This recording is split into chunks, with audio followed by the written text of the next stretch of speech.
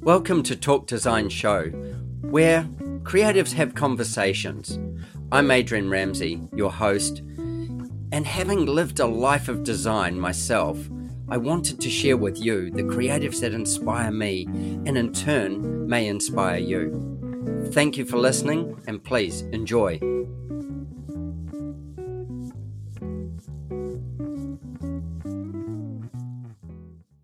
My guest on Talk Design today is Michelle Dempsey. Now, Michelle and I met a couple of years ago, and she is an architect and president of DX Dempsey. Now, DX Dempsey is a firm which specializes in, I'm going to let Michelle explain this even better than I will, but specializes in brand leverage, I suppose, within architecture. They're based in Scranton in Pennsylvania. Now, for those of you who know Scranton, I won't need to say any more. For those of you who don't, this is the home of the famous show The Office and the TV show. And also it is President Biden's hometown. So Michelle, welcome to Talk Design. Thank you. Adrian, how are you? It's such a pleasure to be here. Yeah, likewise. Thank you for that nice introduction. I could have done all the awards, but you know. Don't worry about it. Yeah. We're good. There's the awards, and then there's the other stuff. Awesome. I'm fascinated by what you do with the branding side of your business, so we're going to leave that till later. No, but I am fascinated by that. But we're not going to jump right into that. Where I'd rather jump right in is tell me about your TEDx talk. Oh gosh, yeah.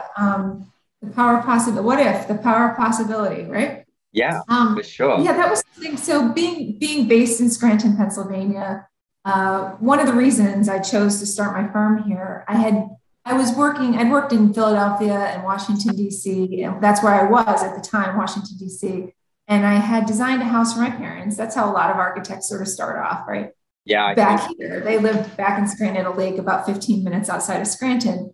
And so I knew during construction I wanted to be here. So I came up here thinking for just a little bit, and then I go back to DC or go to New York or somewhere different, and kind of realized that I fell back in love with the area that I had left. I like some exciting things were happening. There was a young mayor in office, and I thought, I've got some experience behind me, and nowhere needs talent, an infusion of talent and energy and youth like Scranton. So I love being near my family again. So I decided to start my firm in Scranton.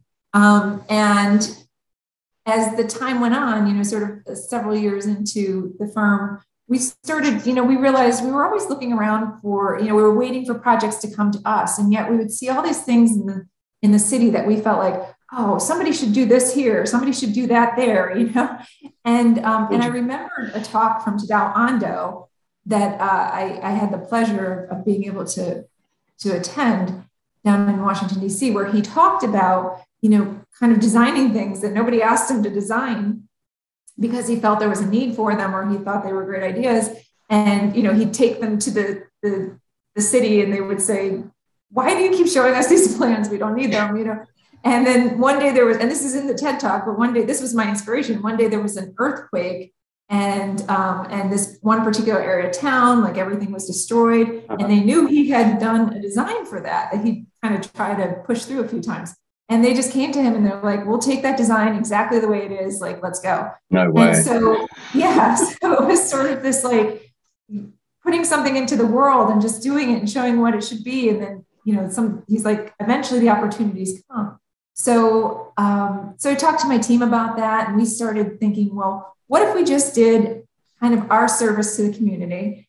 What if we looked around the city at things that we felt could be better? Look with our architectural eye, right? Sure. Like, you can look with any eye you have, the graphic design eye, it doesn't matter. But with our eyes as visionaries, we thought we'd look from the built environment and our architectural eye. And so we just take turns, like on a weekly, bi-weekly, monthly basis. When somebody's turn was up, they do a what if, right? So So you formalized it in the office. Yeah, we formalized it in the studio, office. and you went, okay, so my month might have been next month, and I would have to do a kind of a what if. What if we did this to this? Yeah, we'd have fun brainstorming or thinking of things, right? And the first thing that really sort of inspired it too, where the what if became formalized after this, was the mall, our local, we have a downtown mall, right? And downtown malls seemed like such a great idea at the time. We know in retrospect that they're terrible ideas, right? Because cities are about, street life, and malls are about stay inside, Yeah. They're just a little bit different from casinos, Yes, just a little bit different. You got it. Same idea though. Come in and don't leave, right? That's it. You won't know what time it is outside. We've got you. Don't worry. Plenty for you to do here. Yeah, we're pumping in some oxygen, and you'll be good. Don't worry about your watch. So yes, and I remember in college, when I wasn't even in college for architecture. I did that undergrad. I was doing engineering, and I remember walking through the hallways of my dorm and looking at that time only the lounges had TV, right? And looking at the TV as I passed by and seeing like an implosion, and it said Scranton, Pennsylvania, and I just stopped. And I remember seeing 4 blocks of my downtown just implode. And it was like exciting news to them, like making way for the new, Steamtown Mall. And honest to God, Adrian, I remember at the time just thinking, that doesn't feel good. Like something about this, seeing those sort of beautiful historic buildings just crumble. Yeah. Even to me at that time, as not an architect, not sort of maybe just having it as a thought in my head at that moment, watching that historic 4 blocks crumble, just something didn't sit right in my being. Like it just didn't feel right. And yeah.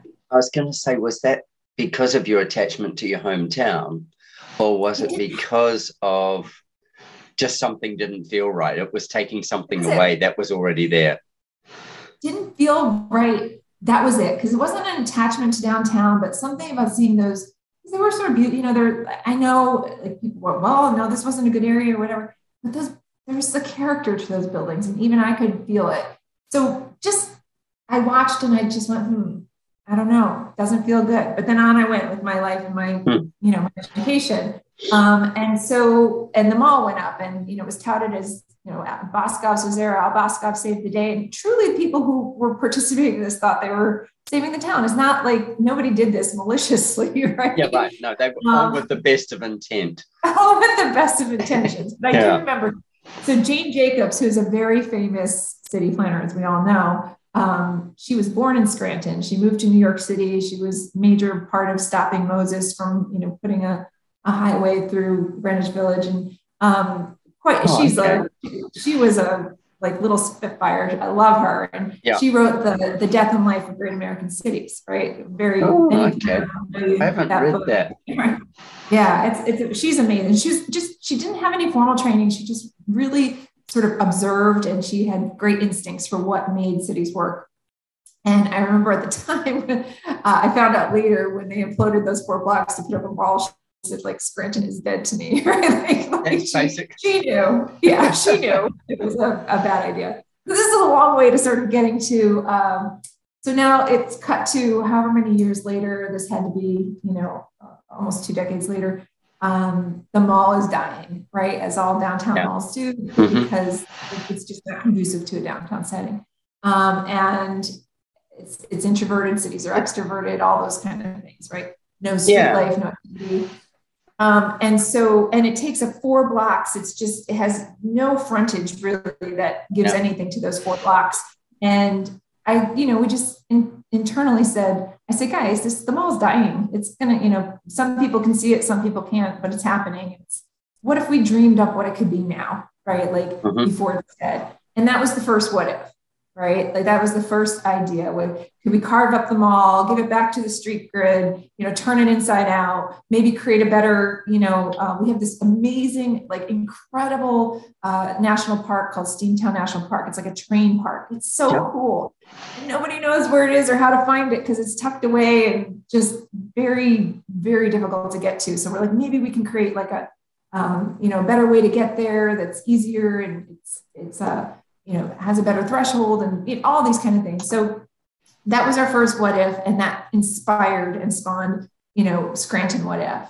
And so the purpose of the TED Talk was to tell, was basically to say, like, look, we did it our way, but if everybody did a what if, yeah, how can we make the world a better place? Eventually, maybe all the what ifs would meet, and it was really about fixing your corner of the world, and that was how I started the talk. It's like, when I was young, everybody in my family has to like work at my family's industrial laundry business, and not like in the cool parts. Like, I had to work plant maintenance, and then I found out fleet maintenance was like Tim McNichols worked out there, and he was cool and funny, and like I wanted to work with Tim.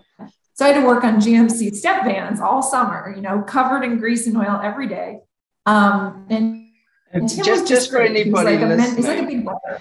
For anybody listening, if they could see Michelle sitting there with her hair and beautifully dressed and everything, and she's saying she worked in grease and and on GMC trucks and vans every day, you wouldn't believe the story right now. Yeah, it's true. It came in handy. Learning how to change a tire came in handy in college, driving with a group of my girlfriends. But at any rate, Tim had said to me, I had no idea what I wanted to do in my life. And he was asking me, what are you going to do in college? Because I was like a senior. And I'm like, I don't know. I said, I just, I think I might want to work for Peace Corps. I wanted to make a difference. I had a heart, like I wanted to make a difference in the world. And he told me I had saved the world syndrome. And he's right. I think I still do, Adrian. I think I still do that. But he said, it's great. That's great. You should do whatever you can to make a difference in the world. And he goes, but it's just as valuable to fix your corner of it. And that stuck with me. Right? Yeah. And I thought, wow, everybody always makes fun of Scranton, says it's hard scrabble, it says, oh, you're from there, poor you. And I thought, this is a place that needs a lot of help and a lot of love. And maybe I can be the person. Maybe my calling is to be one of the people who helps turn it around.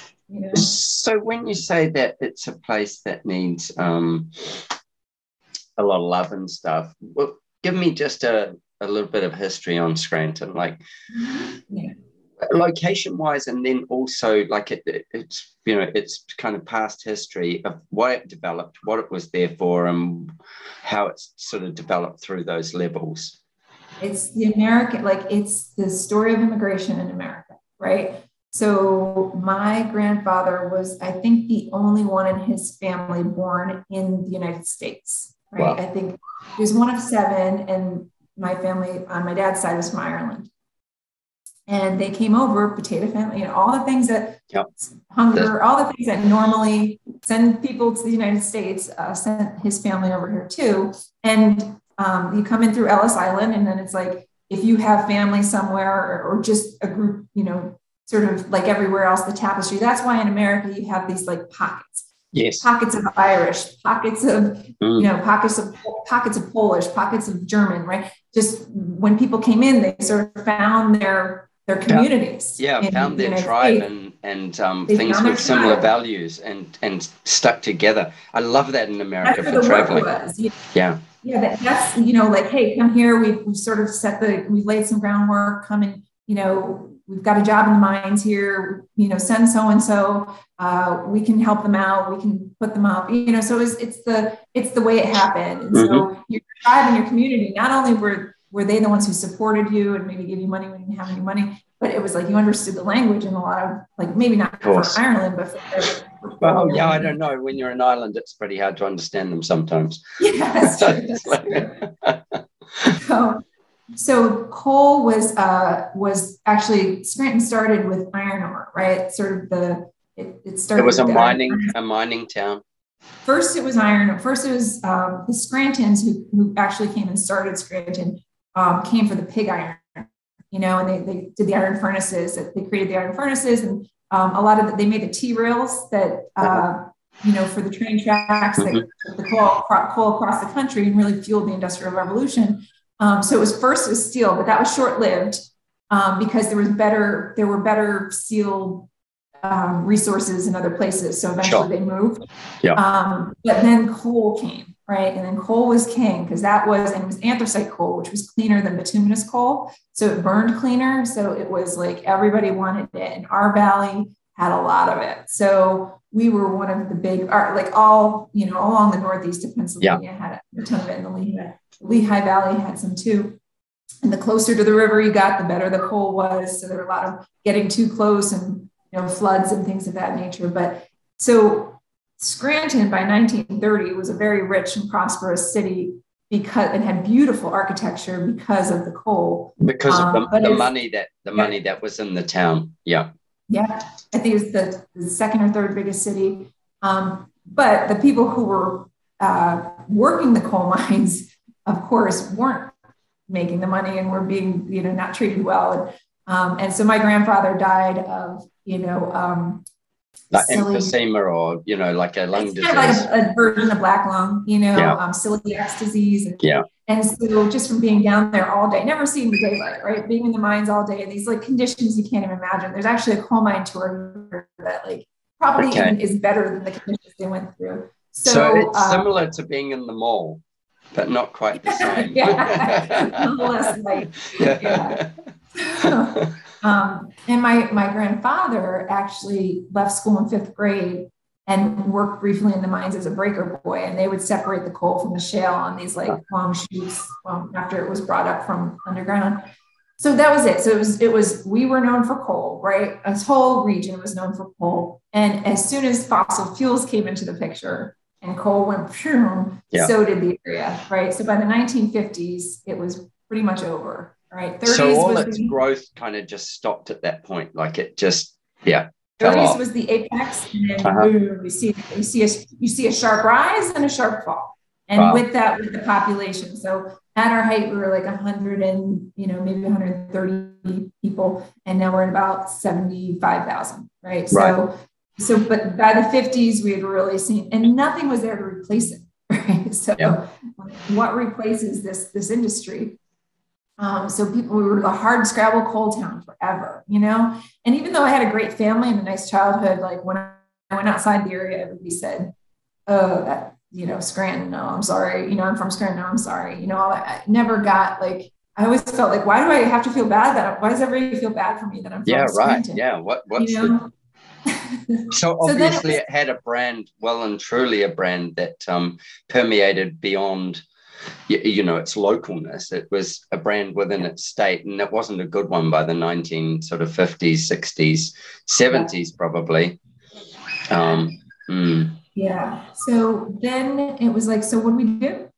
How do we come back out of this hole? And so the industry here, health and higher education started to be the thing, the eds and meds, as they say, started to be a thing at first.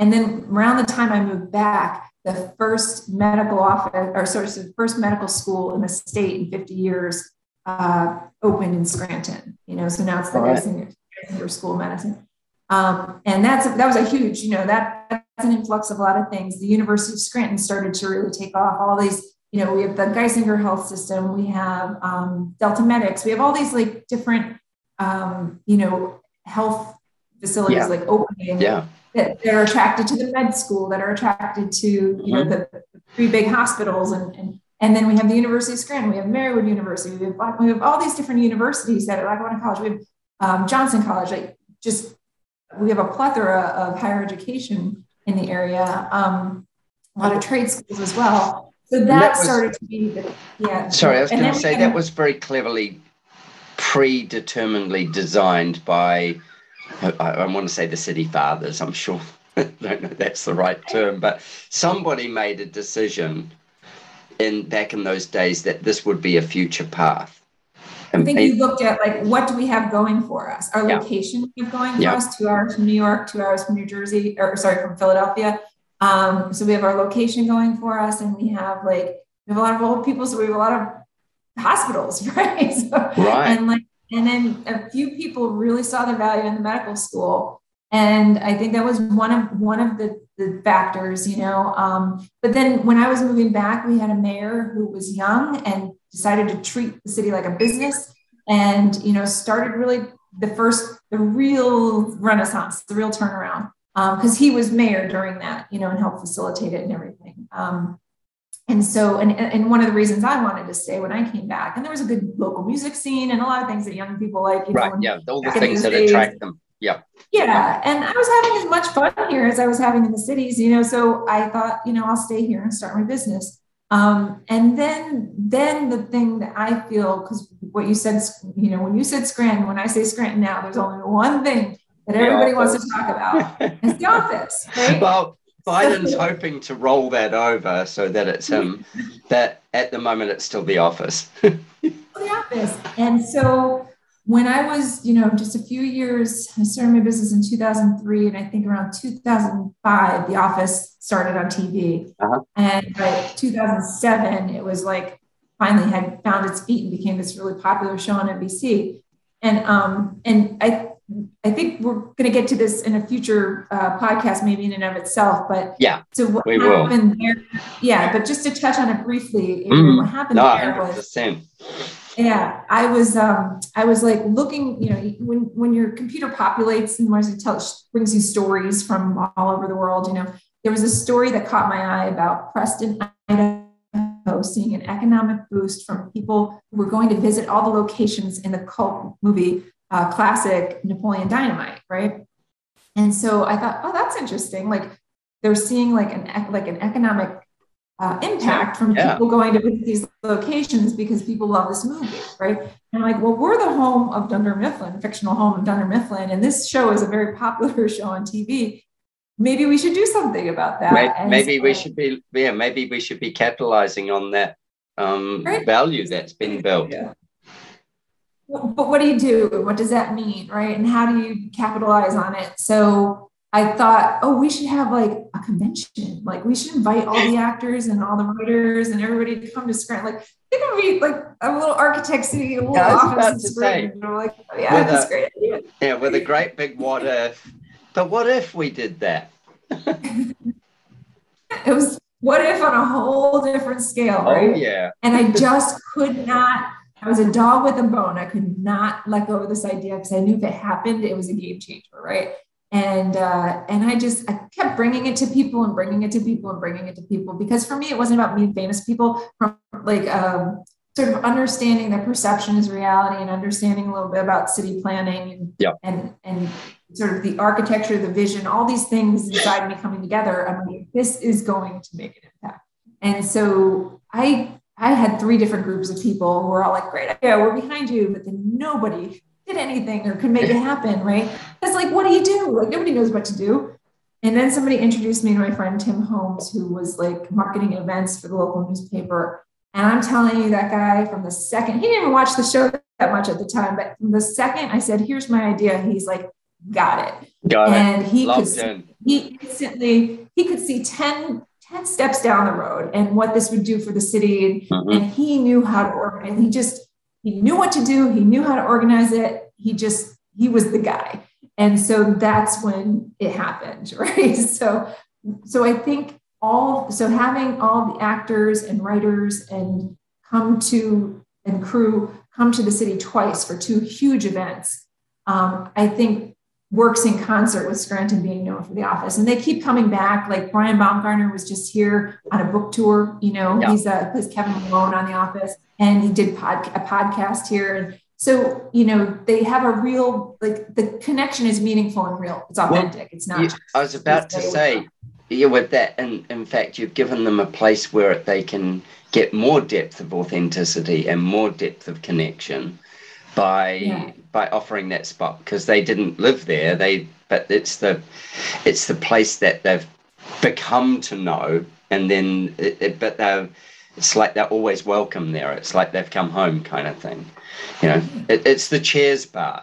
You know, where everybody can call it home. Yeah. Feel like a part of it, and they truly do. You know, especially Brian, and he's like has this connection. He's like can't even explain it. You know. But they come very often. These actors just visit Scranton again because they feel that connection. So we were able to make something out of. We took an opportunity and turned it into something real, and like snowballed it. And it keeps giving, like Netflix the show becoming so big on Netflix, just stratospherically took The Office. And so now we are known worldwide. Scranton is known worldwide in a positive way, because that show treats us like another character, right? It's like fun, quirky, all that kind of goofy, just like everything else. But they're good to us, and we've been good to them too. Like it's a very it's a symbiotic relationship. Like it works beautifully. Like my 19-year-old daughter is, like The Office is like part of her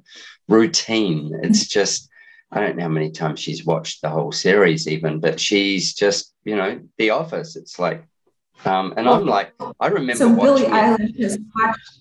Yeah, I watched it, and then I watch it again with her. I'm like, she's like, oh, but you've got to see this part. It's so funny. And yeah.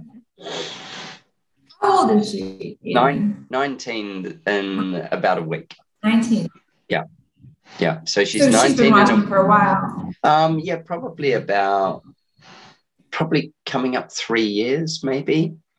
But she discovered it. She discovered it. We didn't, neither Becky nor myself had anything to do with her discovery of it. She discovered it somewhere, and in discovering it, she just fell in love with it and just loves the humor, loves it cracks her up. That would be the best way of saying it. And look, she also watches, things like Friends and stuff like that. And, her and I will do, we watch old episodes of MASH together, which of course is and it's so sexist, so inappropriate. And I live in a house of 3 women, and I'm constantly reminded of, you cannot say that. That is not PC. That isn't okay. And so her and I sit and watch MASH together with Hawkeye, and it's totally inappropriate, and we laugh and laugh and laugh and laugh, but it stays inside the house. So she's the one who reinvigorated it for us.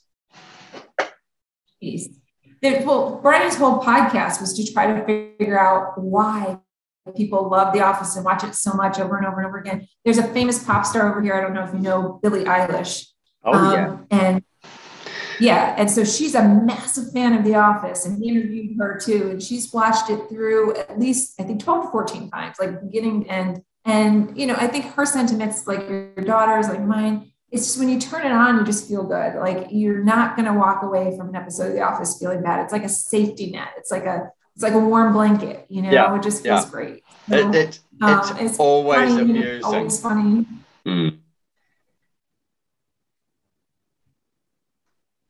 Yeah. So, and I love we went to a restaurant locally. A group of us go out every Wednesday and different places, and we call it Wherever Wednesday. And Tim's one of them, Tim and his wife, Chrissy, and all my good friends. And so one of the restaurant owners, local restaurant called AB, walks up and he's like, hey, did you guys see the acknowledgements? It's like, I'd like to thank Billie Eilish, Michelle Dempsey, and Tim Holmes. I'm like, oh my God. Billie Eilish. So it's a moment. It's a moment in life. It's one of those you mark like, oh, that's cool. Because I hadn't seen it yet. So that was neat. That's so cool. That's so cool.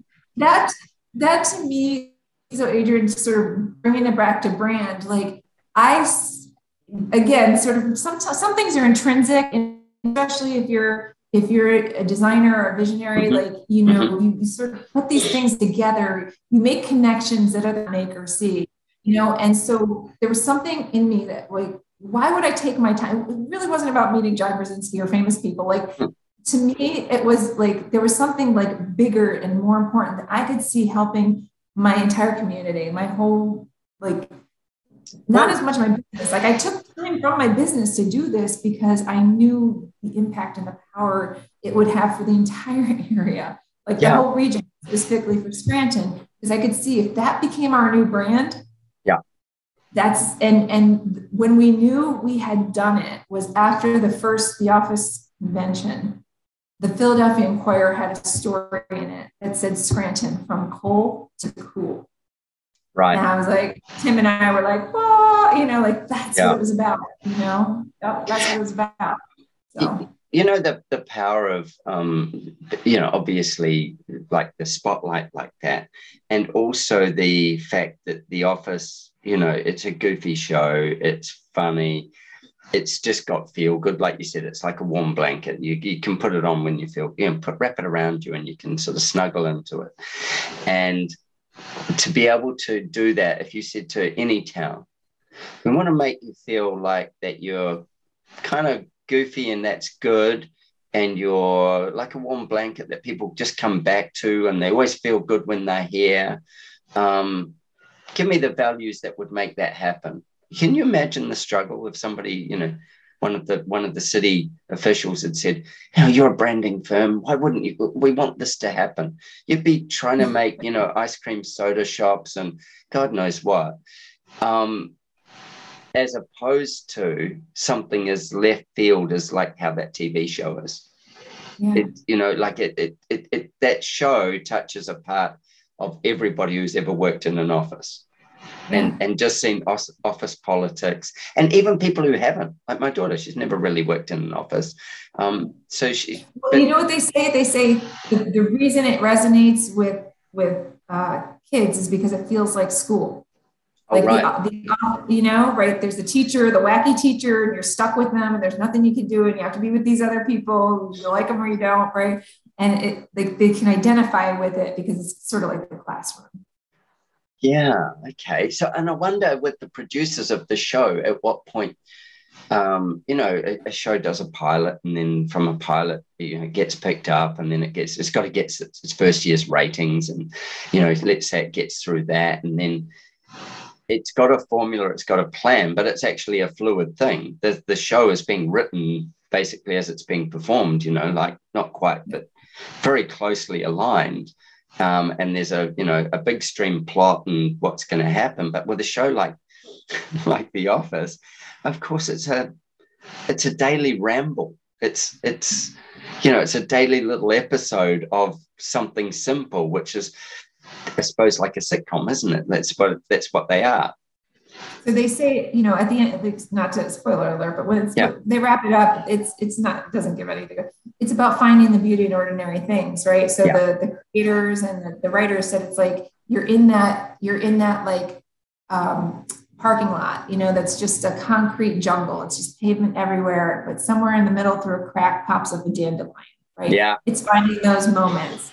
So, and that's actually what Brian's whole podcast was about, The Office Deep Dive. He talks to everyone, like talks to all the creators, going back to Ricky Gervais, going back to Ben Silverman, watching the show over in London and finding Ricky Gervais the next day and saying he wants to create it here, and taking it all the way through finding Greg Daniels to be the creator over here, to be the, showrunner for this one and create the show, the American version of it, and so on and so forth. Like he wanted to go back and sort of find out why it became this thing.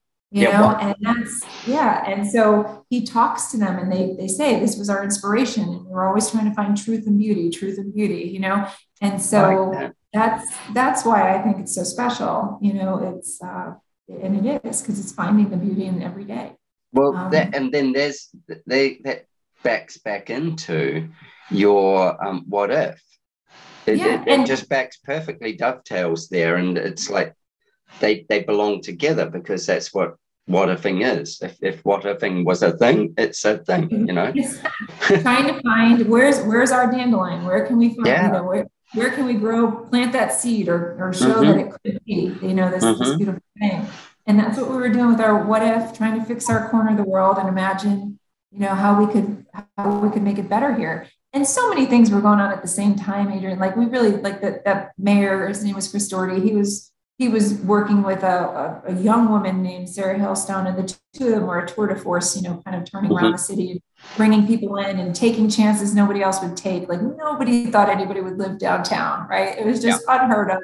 Nobody would take the chance, nobody would try it. And they found a developer from out of town who said, I'm going to do it and like clear the red tape for me. And that started like what now is everybody wants to live downtown, right? It's like total gentrification of everything. And now it's like downtown property values are rising. People are living downtown, all those shops, and COVID put a little bit of a halt on things, but everything's kind of coming back now. So, it's all is a kind of confluence of things, coming together but, sort of seeing that opportunity was one of them with the What If and then with The Office, and kind of, and then the other thing, because I always involve myself in things outside of work. I feel like being involved in your community outside of just what you do or using what you do to contribute to your community. I teach a course on planning, and that's really the heart of my course, is teaching kids to be involved in their community, and not, you can't complain if you're just sitting on, you can't be an armchair quarterback, right? You can't just sit there and complain and say it should be this way. Like, what are you going to do about it? Absolutely. And you've got to watch, you've got to be there watching to make sure that, good people are in the right seats, because guess who is out there trying to get their people into the seats, right? The people who want to come in and big business and sort of take things down, or, make money. Yeah. Just for the sake of the money. Yeah. Rather than the sake of the community and everything else. Yeah. And I use as an example in my course, there's a landfill that, locally that was, it got a permit I thought it was be closed in 10 years. It was already egregiously big, and it's right next to residential, it's right next to homes and parks and residences. And they applied for another 50-year permit. And I couldn't believe that they were going to do that. Like the Department of Environmental Protection would even consider this. It, yeah. But they were going to give it. It was going to happen. And so I've been fighting that with a group called Friends of Lackawanna for 7 years. And we are still fighting to this moment to keep that from happening. They actually got the permit after all of our fighting, after everything we showed. And that's a whole nother podcast. But this is like, whereas The Office was promoting something good, this is trying to keep something bad that will be a horrible impact for our area. Like, we shouldn't be known as like the garbage dump of Northeast.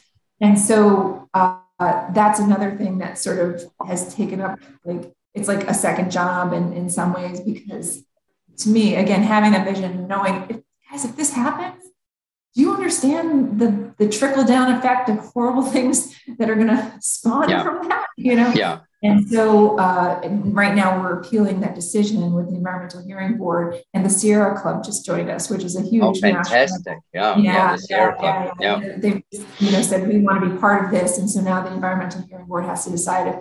Of course, the lawyers on the other side are like, no, and but like that just shows, to have them backing us shows that what we're doing, we're on the right side of history here, So but there's so much to that. I could go on forever. Oh yeah, that's kind of trying to protect the brand, right? Yeah, and that's part of it, isn't it? It's like, so the brand of Scranton has values that started in coal and steel, or steel and coal, and then moved through from those values to a new gentrification, a new life in this period of its time, which will change as we go further forward. Go another 100 years, it'll be something different. But it came, and it's got the medical, and it's got the education side of it. So when you look at something like that, you go, well, that landfill no longer fits with our values of where we're headed, of who we've become. We've become this other thing, and that's like, it's not part of the values that belong here anymore. At some point, maybe it made sense, but no longer. And I think that's when you look at anything from a business or from a person's personal values or brand, it's a really key item that you've got to look at and go, what do you have to let go of to allow more growth in another area? If the cup's full, what do we have to take out so we can put something in? And something like that landfill is something that it's done now. It's seen its time. Yeah. Let's just let that be and do what we have to do to repair it. Yes. Because that's the next set of its values, is that we need to fix the damage done. And so we have to fix without another 50 years of garbage on top of it. Right? Exactly. It's just going to be more to fix. And it takes fracking material, so it's taking radioactive drill cuttings, and there's just I could go on and on and on. And the thing that has complicated it Adrian, that's made this the hardest thing to fight ever is the owner is local. Yeah. He is powerful. He is influential. He has worked those seats for years, getting the right people in there to let him just do what he wants to do. And he donates with the money that he makes off that landfill and off our backs because, you know, we haven't gotten the community has not gotten the money it's supposed to get for 30 years, right, from him because he's had the people in the right seats. Because of that, he has the money to donate to, guess what? The medical school, the local universities, all these institutions. Everybody goes, don't knock a hole in my boat. Here comes the money. He was just in the newspaper, standing there being touted, by Penn State, the local Penn State campus, because as an environmental steward, because they donated money to the environmental, their environmental program, right? Which is part of what they have to do to keep that stinky thing here. Yeah. Like it was part of their harm benefit analysis, right? But the irony of it, it's so, I'm like, is everybody sees this, right? Like the people standing in this picture with a big smile on their face, like they get it. They get that they're in the shadow, literally in the shadow, and definitely in the smell path, and definitely the bird path, and the toxic air path, and the water path of this landfill, right? But you throw a few dollars around, and it's amazing how people just smile and pretend. Smile and wave, everything's okay over here. Nothing to see here. And that money he's throwing at it is that's the money that could have been helping our community, right?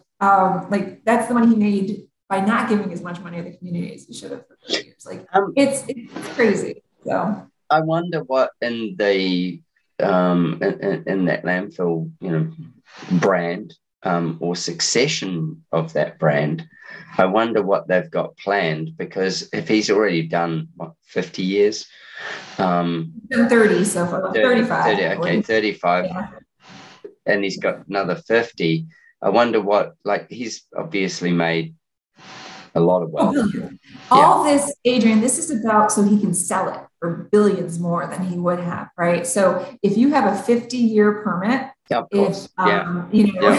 It's like a long lease on a building, and I've got something to sell, right? Yeah, you can sell it for a nice, a lot of money. Yeah, because there's nobody. The man is 78 now, and there's nobody that's going to really take it over. So with it being, President Biden's home, well, he's not pro. And environmental justice is one of his. We've been up this chain. We've gotten right to the top of his team because his plan, the Biden plan, environmental justice is like a big piece of it, right? Yeah. Well, guess what? This landfill is in the middle of an environmental justice community, which, it's either your poor minority, a certain percentage is low income and minority. Mm-hmm. And in this case, it's not a very diverse area, so it's low income. But, Dunmore, where half of this landfill sits, is an environmental justice community. So we were like, hey, Biden, if you're serious, you just used this city to get you into the presidency. If you're serious about this, why don't you give us a hand over here? Don't let your hometown be clean up your legacy. Yeah, clean up your legacy. Don't let the first thing that happens after you get to office is that this gets permitted to destroy an environmental justice community for the next 50 years. But he didn't do anything. So sad. Didn't do anything yet. Let's say yet. Let's say yet. Let's say yeah. And what if he did do something? What if? Yeah. What if he looked for the the dandelion in the concrete car park? Send that message out to the universe, right? I agree. I really do. And I think, there's so many things like that. So when I'm going to move to branding, because you've got such a passion for this. Anybody listening will clearly understand that. And the other thing is you're a massive action taker. You set your course and you take massive action towards whatever it is that you've, I suppose, put your sights on, but within the values that you think or that you've discovered are valuable to others. Because it's not about you. It's Yeah. it's We it's both all know bigger Richard. than that. Yeah, We both know Richard. Richard Petrie, right? And so Yeah. he helped me. He said, what's your personal brand?" And it's weird. It just came out like that. Poof. Like I didn't have to think about it. I'm like, happiness through helping others, period. Like that's what drives me every day. Right. And like, so, like that was really easy to define for me.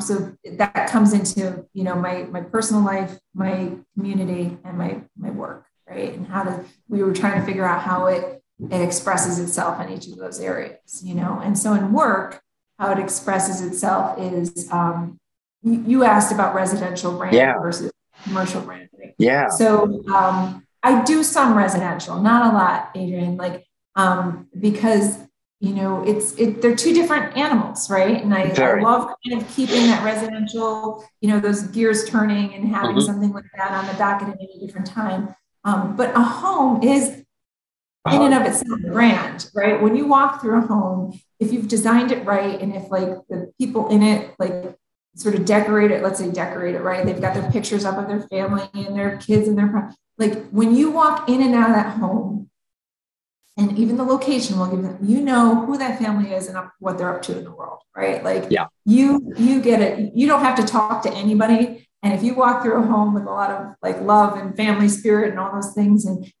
if they cared about views of the water or the way that the kitchen was designed so everybody could gather, views of the water so that people, if they're on water, like we can go down to the water, we get these like kind of inspirational views. We have this place for the family to hang out and to recreate. And, we thought of how the bedrooms and bathrooms are designed so people could,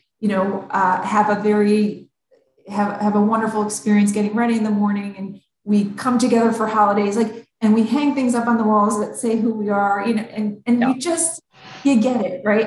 And people spend so much time designing their homes. It's personal, it's emotional, it's meaningful, right? And that's where they spend how much of their day?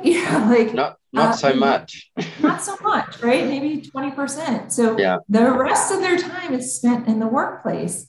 And I felt like, do most workplaces like respond to who a company is and what they're up to in the world? Are they really thinking and caring about the environment their employees are in and that they're spending all their time in? And, is there natural light? Are there plants and good ventilation and ergonomically comfortable places to sit? And are we really thinking about how to retain and attract talent? Are we telling our story? Because all these companies, so many that we work for, they have these incredible histories and stories to tell.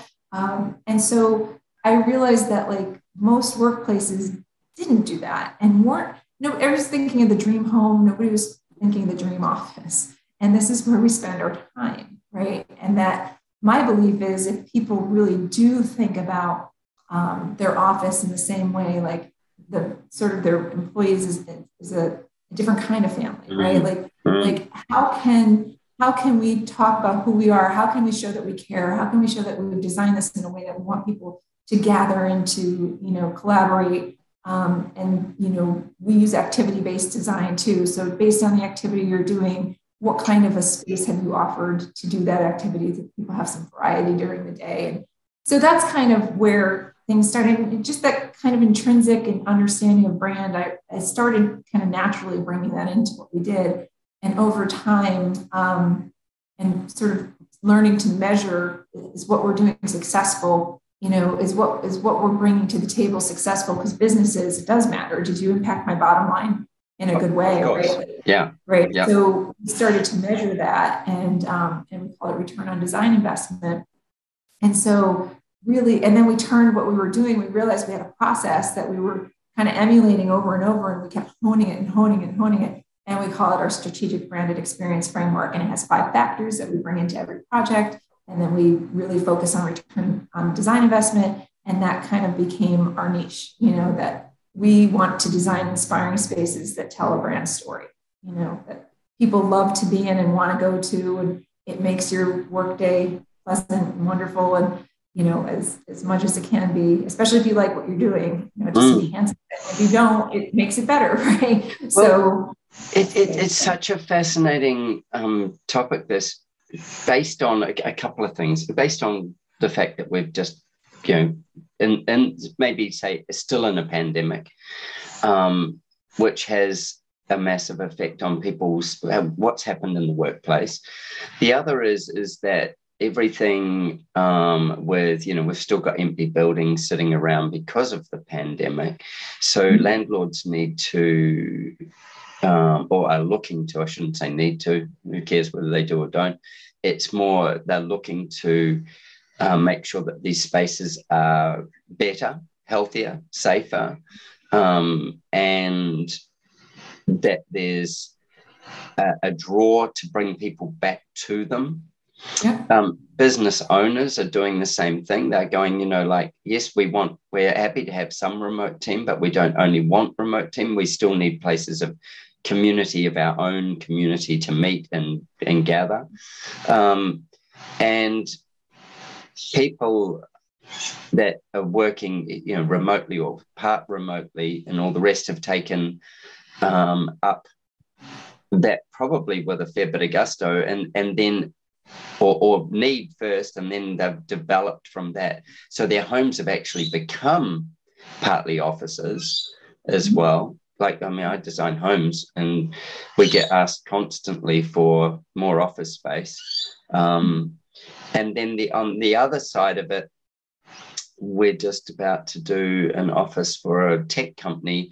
And their brief to me is world class. So think of whatever it is. And I'm like, I said to the owner, I said, so what's your driving thing? And I know him well. I've done his house and stuff like that. And I said to him, what's your driving piece? And he said, well, we only want world-class employees. So we're like, you know, something like Scranton, where we're out of the way. We're not, you know, the main town, you know, we're Brisbane is not far from us, and the Gold Coast is a draw on the other side of it. And we've got the Sunshine Coast, very fast growing region, but it's still, you know, a journey away. And that he's like, well, I want people that, you know, not that many employees, and nobody really will visit the office other than the employees. I want them to go, you should see where we work. You know, like partly being paid is one thing and the job that you do is another thing, but the environment, this is where we work. You know, that they're so proud of where they work and what it offers. Yeah. You know, I'm sitting there and I'm talking to him. Sorry? No, there's a pride in your workplace. Like 100%. Like, yep. And you show it and you feel like this is my place, right? And the environment. Yep. A pride in the environment of the workspace. Yep. And so that guy is inspired. That's a visionary. See, that's and it goes back to this whole story brand philosophy. I don't know, Donald Miller and that whole but when you find somebody like that, Adrian, they're Luke Skywalker, right? And they have the vision and they're the hero. They know how they know they need to create this environment to attract world-class and retain world-class employees. And they know it can make a difference. And you become Yoda. You have the plan. You show, you're like, I get what you want to do, hero. Like, I'm going to give you the plan to get there. And I'm going to make it better than you ever thought it could be along the way and show you how to, you know, so at the end, you are and you look like the hero, right? And you've taken your company from here to here. And I just sort of guided you, but it's people with that vision, like they're the clients that you hope you get, who can already see it, just don't have the plan to get there. Just, you know? Yeah, they just. That's why they hire you, right? That's why they hire us. It's like, we have the plan, right? We'll work that part out. We'll work that. Yeah, that's what we do. Yeah. Yeah. One of the things with that, you know, like with this whole office kind of thing, and workspace is, and COVID's probably been the thing that's probably spotlighted it the most, but is since the Industrial Revolution, is health and wellness in this workspace. So materiality, obviously design, but like you said before, natural light, natural airflow, you know, these things that otherwise don't exist in these spaces. And Yeah. so tell me about that part of the journey with Yeah. with It's funny your because business. we had started designing a space prior to COVID. Hmm. And once COVID hit, and then we had to sort of reanalyze the space, we didn't have to change much, Adrian, because we were already doing so many things that were healthy, right? And that were already sort of in these principles that people are really looking for in their office space now, where you want to make sure, as we talked about, like do not underestimate natural light and airflow, right? Make sure your air is, check out those systems. And we offer a lot of, we actually have a checklist on our, like a healthy workplace checklist on our website that people can download, to say, here are things and specifically what you should be checking with your air, not just like check your systems, like here specifically is the kind of filter you should have, et cetera. But we already had nice spacing. We weren't cramming people like sardines in places. We had, informal gathering areas. We always bring in plant life because that's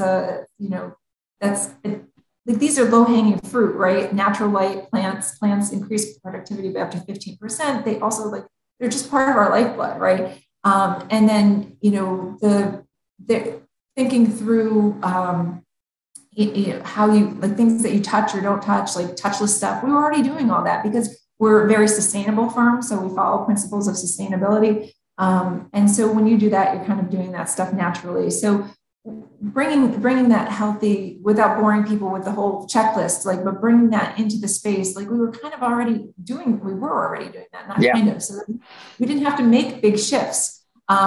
So the biggest thing now is that people, I think the general model is going to be a hybrid model, at least for some time to come, or until we're Maybe through maybe and maybe for the even rest of our afterwards, lifetimes. right? Yeah. It may be the new way. And that's cool too. So what that allows, and I'm doing it. So we just moved into our own office and, we walked our own walk and, oh God, we all love it. We are so happy, to have had the opportunity finally to do it for ourselves. Right. So in my personal office, when I leave, if I'm not here, I can lock, my computer and everything down, but the office itself can be used as a meeting room. And we set it up to do that. So it's got a little meeting area. And so these kind of flexible spaces are going to be sort of the way of the future, where if somebody's not in the office all the time, when they're not there, their office can be used for something else, right? So there are a lot of different ways to think now how to decrease the footprint, but still keep it, a really viable office space, and using flexible spaces. And again, you making sure we always have what we call a town hall, which is just a communal gathering space. Everybody loves to gather in the kitchen. That's kind of our version of the kitchen. And since I've opened this office, I can't tell you how many parties we've already had here. People just love to come. Yeah, stay after work. Fridays, we call it Friendly Friday. We kind of get together, and we're going to have one tonight just because of the because Christmas is coming up. Yeah, we're just going to have a little shindig. I had my high school reunion here, so we can use the office in different ways that, lead to sort of team building and collaboration and so that's and relationship. Pride and relationship. Yeah. Invite clients. And one of the coolest things was, so I bought this building, and downstairs is a restaurant that's sort of a local institution. Everybody goes there for lunch. So my best marketing of the day is just going down there to pick up lunch, right? Saying hi to everybody or having meetings with them there. It's come up and see my space, So it's been wonderful. So really thinking through, in our strategic branded experience framework, it just naturally works with the post-COVID world. And you do have to make some tweaks for these hybrid places. Sure. If you get a chance to, it's retrofitting or designing new, we can do it both ways. And we bring the brand experience into that too. So you see this behind me. This is part of our brand experience because, this is a building that we're hopefully going to be working on soon. And it's the Electric City building, Electric City sign. And we're showing, we see things from a different perspective, right? This is the back of it. Kind of looking at the back of it. Yeah. And that's who we are. We're proud of where we're from. We never had, we're a Scranton-based firm, even though we've done work out in Las Vegas and lots of retail out in Las Vegas on the Strip and everywhere else. But we're proud to be from where we are, but we look at things from a different perspective. And if you come into our office and you didn't talk to any of us and you left, you would know who we are, what we're about, and what we're up to in the world. You would have no questions. So that's kind of what we want to bring to spaces. So the framework is really about aesthetic beauty. it's about sustainability, and it's really about research-based design, right? Yeah. That we do research to make sure what we're doing works. It's not just on a whim. It's not just a feel good now and maybe it works, maybe it doesn't. Yeah. Yeah. We do deep research before every project, and then we bring in the branded environments, and then these are all our factors. And then the final factor is relationships. We've stayed a boutique firm intentionally so we can have these close relationships with our clients because they're very important to us. They're our lifeblood, and we become part of their family. And any client I have, I can tell you as much or more about that company than anybody who works there. So it's which is critical to understanding their DNA and to understanding their, it's like, especially in small companies, understanding the owner and who's the principal driver of a firm, understanding them and their values, their personal values, and then how that's woven into their business values. And like for this particular client of mine, having done their home, I understand their personal values or his personal values and what, like I remember doing his house, and he loves asymmetrical things and he loves shiny surfaces. These all tell a story of quality for him, and not fitting with everything else. And he's essentially a mathematician. And with that, like he obviously sees the world quite differently than I do, that's for sure. But once I started to establish these pieces that are for him, then it was what was for his wife, etc. And the kids, like their vision of home. But then when I go into the office, he'd be running around in a pair of jeans and a sweatshirt and a beanie. Very successful businessman, but that's how he kicks around, and he wants to do that though in an absolutely luxury and beyond well thought out environment. Like we're putting an oxygen pod in there. We've got a meditation room, or a flow room, we call it. He has a permanent coach on staff, and his staff is less than 20. Like it's that kind of building of stuff. So everything is considered, and how do we just keep notching this thing to make it a better environment for our people, a better environment for productivity. He totally gets that your people are everything, right? Like, so that's like a business thinks it's their product. It is your product, but if you don't have the right people behind that product, or your service, like that's, and if when you walk into a space what that company thinks about their people, right? It's true. That's so true. And like, I've just been in the journey with Becky, my wife. We've been in the journey of we're looking to buy a premises, like you're saying you've got a restaurant below you. We're looking to buy a premises, and we've got a broker that's working on that with us and taking me to places. And I open the door and I go, no.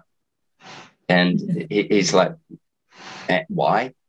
And I go, well, it's got one window here. It's got this here. Like there was one, it's not a bad deal, but it's got a bus stop right outside the front window, which is basically really for a school bus. And so it's got kids that are always sitting all the way along on the front there. They leave their rubbish there. They, it's just, and I go, and not only that, I'm looking out across it. I go, no, and there's no side windows. There's a window in the front, basically, and the door in the back. And you go, I wouldn't turn up here every day. I wouldn't, I wouldn't turn up there every day. It's got to have an outlook. It's got to have, and without being, I don't want to necessarily be at the, top of the tower and looking across the harbour or whatever it is, or out to sea. That'd be fine as well. But that's not the driver. It's actually about at least having fresh air, all those kind of things, and then making an environment inside it, not focusing just everything on the environment outside it, which is what happens a lot in towers and stuff like that. It's all the poor people who work in the middle, and then there's all the execs that work around the outside and they get views, but it's all about the view outside of the building rather than what's happening inside the building. We do the exact opposite. We put the offices on the inside. So with glass, glass fronts and democratize the light, so that everybody has natural light. And that's, again, it just shows, where are your values? How much, what do you care about? Is it the ego of the corner office, or is it everybody gets natural light and we all work more productively, right? And that's really better for the company anyway. So, 100%. And it's better for the humans that work in there. I think one of the other things that I'd love to touch on is the transition between going to an office space and going home, and how that transition line gets blurred now that we've got these homes where they're offices or being offices. And so, you go to work and you put on work persona, and then you go home and you ideally have home persona. And to keep those fluid, but separated. What advice have you got for people who are in that situation, where they maybe are working at home, but how do they get their transition? And I think that there's even a man-woman transition. They're different transitions, but that's only me thinking that. Give me your wisdom. So, when I was working from home, I found it very frustrating personally. Like, I like being with people, and I found it harder to make that what you're going from my home mom persona, right? Yep. When I'm home, I'm mom. And I found it harder to transition to Michelle, president of DXC, Michelle, architect, being at the kitchen table. Do you know what I mean? Sure. So I think one piece of that puzzle is like a space that you make into a workspace, right? That it's dedicated to that, that maybe has some privacy, right? So you can, because there's something about crossing the threshold into my office that like my whole being just becomes that part of me, right? Because we all have different parts of ourselves. We have our fun social part. We have our parent part. We have our, athlete part, whatever it is. We've all got split personalities. Something it's how inspires that transition. Yeah, right. And it's, things do blend. But I think, for me, when I was working at home, since I didn't have that space, we just like suddenly we're at home, we're working and I'm at the kitchen table. For me, it was very important to still dress, to still put on that, no matter what, to do my hair and put on the, my clothes and feel that I was in that, in that professional persona, even if I was in my kitchen, so I couldn't get back to the office fast enough. And I know that's not everybody, but that was definitely me. I'm that person. I want to be with my team. I want to do that full transition in the morning from the drive-in to crossing the threshold into my office, and then feeling that I'm here, and I feel different when I enter my office. I kind of let go of one part and come into the next. And I know our lives have to blend. I get that, but that was a little bit too much of a blend for me. But I think if you're working from home, I think and then if you have that space, even talking on Zoom, if that's the new way, sometimes I see backgrounds where I'm like, like maybe there's a way you can even make your what's around you feel like a little more professional. But I think trying to just find that there's all those memes, those funny memes with people on Zoom and their like pajama pants, or like shorts or whatever, right? Like, so that's I think the more you can create a space that feels like when you walk into it or when you're sitting down at it, you feel like you've transitioned into that persona. Like you're able to, even if it's right there, you're able to kind of let that other part of you, rest for a little while. I think that's part of it, something we're still learning, but, if I were to be working from home more often, I would definitely create a room at home. That would be my work room. Or items that I got asked this recently for an article. How would you do this in your home? And I'm like, the first thing I'd do is I'd dedicate some space, even if I have to set it up each day and take it down each night. I would dedicate a piece of space. I would buy some things from, like from an office supply shop that are nice. Like I did a podcast with a fabulous guy, Ken, and he has Grove Made, and you'd buy some nice of these nice items, and those would determine those are the items on your desk or on your workspace. And each day you would put them out if you had to, or if not, you'd leave them out. If you didn't have to transition them. But then that would change the transition moment to being in work. I would change my music to being in maybe that. I would certainly take in, like you were saying, natural light, natural air, some planting, things like this. These are simple things to do, but just create a zone that is of the purpose. Yeah. And what I've seen as the reflection on that now is, from different business owners I know, they're saying that one of their encouragements for people to come back to the office is to let people have more personalization in their own office space, more than just a photo of the, wife and kids or husband and kids or whatever, more that, and a dog, those kind of things. More than that, what are some of the things that not everybody has to have the same desk, not everybody has to have these things. And so there's even more value put against the interior design aspect of it and the brand value of the person plus the brand value of the business.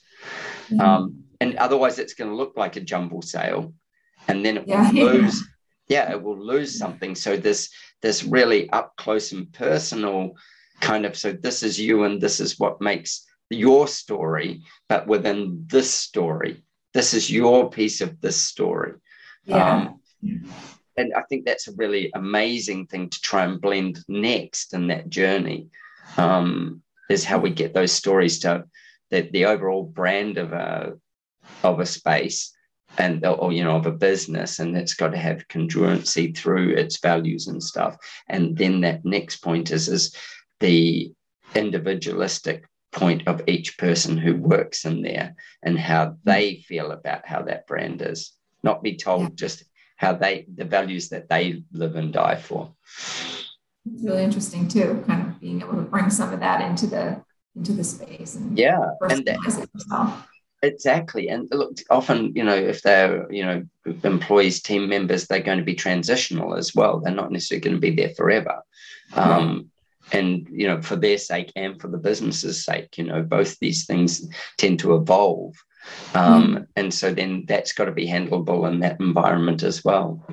Yeah. And I think some environments that's easier to do than others, like creative environments. I think, we'll have a different desk, personalize it like this. And I know some like highly creative, I'm going to say Pixar, was it Pixar that did that, or Disney, like let people sort of design their little space and it's all different and they're illustrators or something. So it works really well there. Other environments, if that's not as possible, I think that's why it's important to give people different types of space to work in, right? So if I'm doing one sort of thing, I can be at my desk working. If maybe I'm just reading a code book or doing something, I can be over on a couch, sipping a cup of coffee while I do that, or out on the back porch, or, so you're giving these different zones for, or I work in an open office environment, but I have to make a personal phone call, sort of that work-life blend again, right? My kid's teacher called, or I have to talk to the doctor and I can't do it out here. So rather than take my cell phone and run outside in the cold or whatever, like have a room or a space available for that, like a little phone booth, or we call it, or it can be also that meditation room, or, for nursing mothers or whatever it might be. So like having those spaces, I think go a long way to making it feel a little more personal, right? Even if you can't personalize to the extent that like maybe a super creative place could do, you can still feel like you have these options, these different kinds of areas based on what you're doing. And like you can have your privacy if you need it, and kind of make sure that's part of an office space. That's what we do. We make sure that's part of an office space. I think that's really, really key points, those ones like personalizing, making it so that it is something that's a transition space, or so that you transition to it and transitioning yourself in the home workplace. And then in the office workspace, having space for people to do the other actions that they're going to need to do on their daily basis, or as emergencies, whatever, which allows them to do that in their workspace, as opposed to them leaving their workspace to go and deal with it. And then they're around support and everything in their workspace as well. They're around an environment that supports them and people that support them, because they're all part of a team. You're galvanizing things. I think that's probably those are the points I take from your last piece there. It was really good. Really, really good. Yeah. Michelle, what an amazing chat. Thank you so much. We're going to post all your socials. We're going to post how to get hold of you and all the rest. And I think if you want, we should put a link up that is to your, your downloadable there on creating the right home, or the right space, the right brand space, that your document there, for people to go, oh, okay, wow, okay, this is how I approach this. This is a methodology to approach my thinking. We have a lot of blogs. They can download the Healthy Workplace Checklist. And now that we're in our space, we're going to get our social heated up back up again. We're finishing a big project, including our own. Yeah. So I have a blog to write about this. So it's going to be really fun. But yeah, please post those links. I'd be happy. And if anybody has any questions, just reach out. It's so awesome. Fun to talk to you, Adrian. You're so fun. So lovely to talk to you as well. And let's reconvene with the office. And we can do a real the office. Yeah, we can do a real cool podcast just on that. I know we talked about some of it, but there's so much more to talk about there. It'd be a real fun topic sometime. That would be really fun. Really, really fun. Hey, have the most wonderful holiday season. Enjoy it with the family, and I imagine it's nice and cold there. It's boiling hot here, so.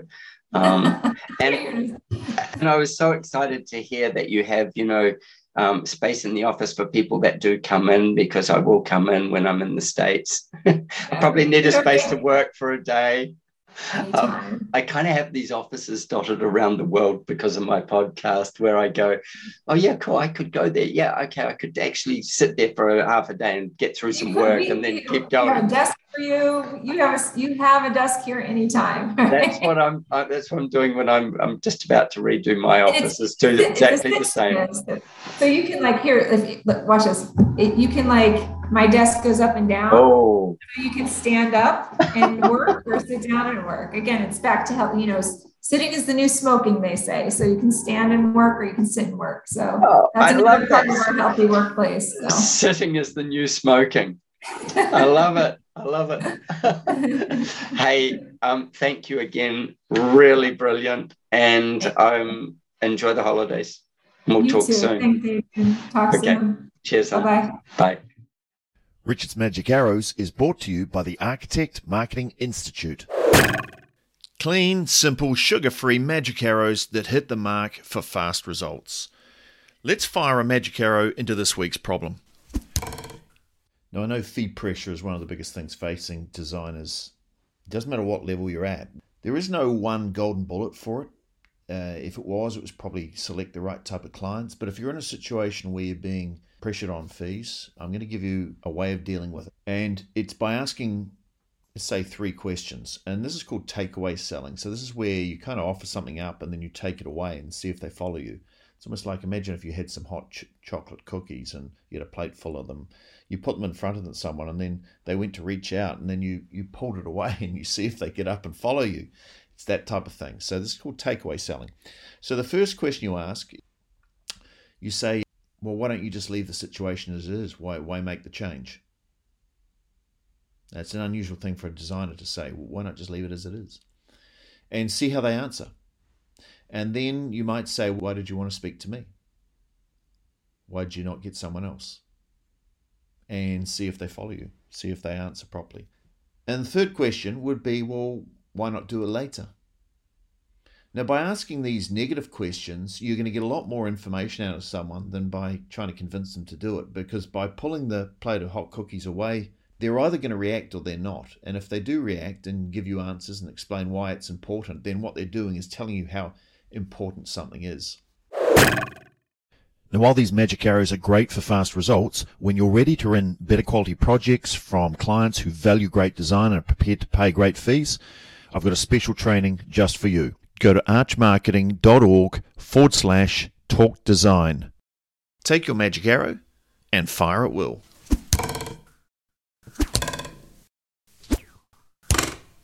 Richard's